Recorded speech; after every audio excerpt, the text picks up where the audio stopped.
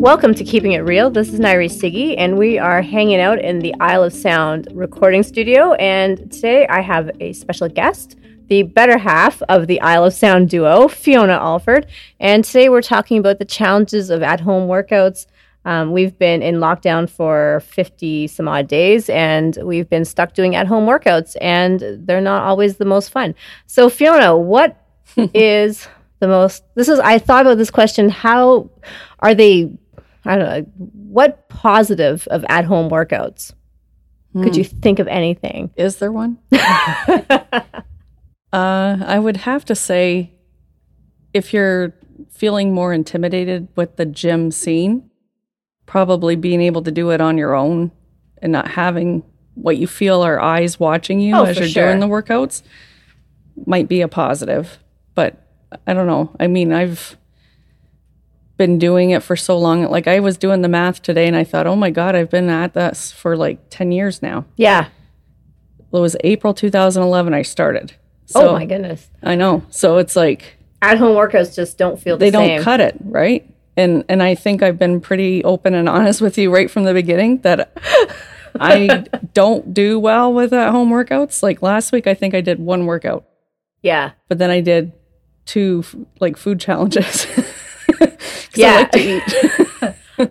I noticed that there was like in the first, month, everybody was really good. They hit a lot of workouts and then it fizzles. It's just not the same motivation, not the same.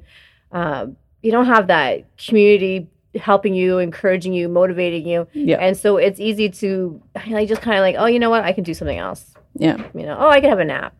and it does sound like an excuse, and it is kind of an excuse, but you find you replaced that time you would have been going to the gym with something else. Like, okay, I come home after, in a mentally exhausting day at work, and you sit for 5-10 minutes, and before you know it, it's half an hour, and then you're like, okay, now it's time to make supper. And then, just the day-to-day stuff, with kids and things gets in the way, right? Well, and you just don't have the motivation. You think, well, because if you have that set time, like, okay, I go to a 4:30 or 5:30 class, this is my time. You set your day around that schedule. And then, like, with this whole COVID and working out at home, like, that whole concept of a schedule is just gone. It's gone. Yeah. Gone. And then especially if you actually work from home, I find I have a hard time balancing home to work.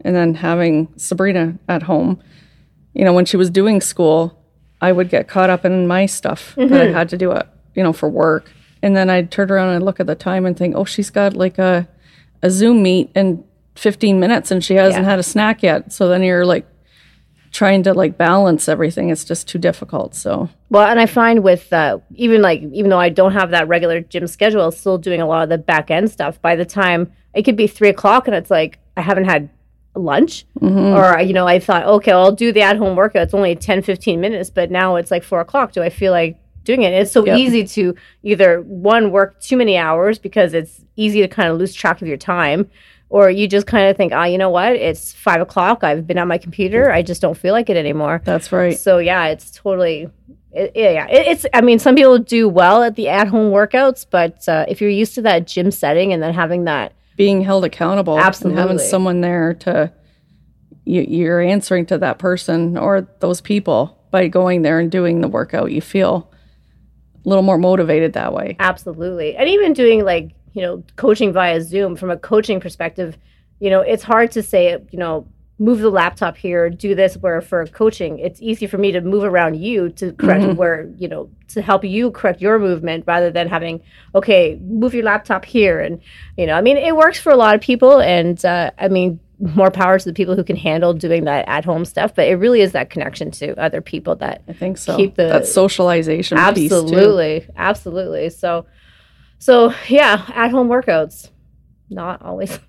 Yeah. And in fact, it's funny because my principal and I were talking about that, saying there's that window of time, right? Like, so Chris would work till 6 and then he'd come home and it'd be like, okay, I've hit that point where I just don't want to do it anymore. You know, it's too late in the day. I don't know. I know. No, it's true. I mean, I just think, if it's not set in your schedule, like even if you could, it's just not it's not the same. It's not the same energy. It's not the same focus. It's easy to get distracted when you're at home. Like it's like, oh, I could do laundry, or you know, you won't push yourself as hard as you would if there were other people around you. So true. You know, and you know, like I would go. I was like, oh, the garage is too cold, so I don't really feel like working. Yeah, today. it's true. You know, it's easy to find too many excuses at home than it is to, you know, set a time and say, this is my gym time. And there's something about having that time that's sacred. That's like, okay, 5:30, 6:30, whatever time it is, that's my gym time. Nobody touches it.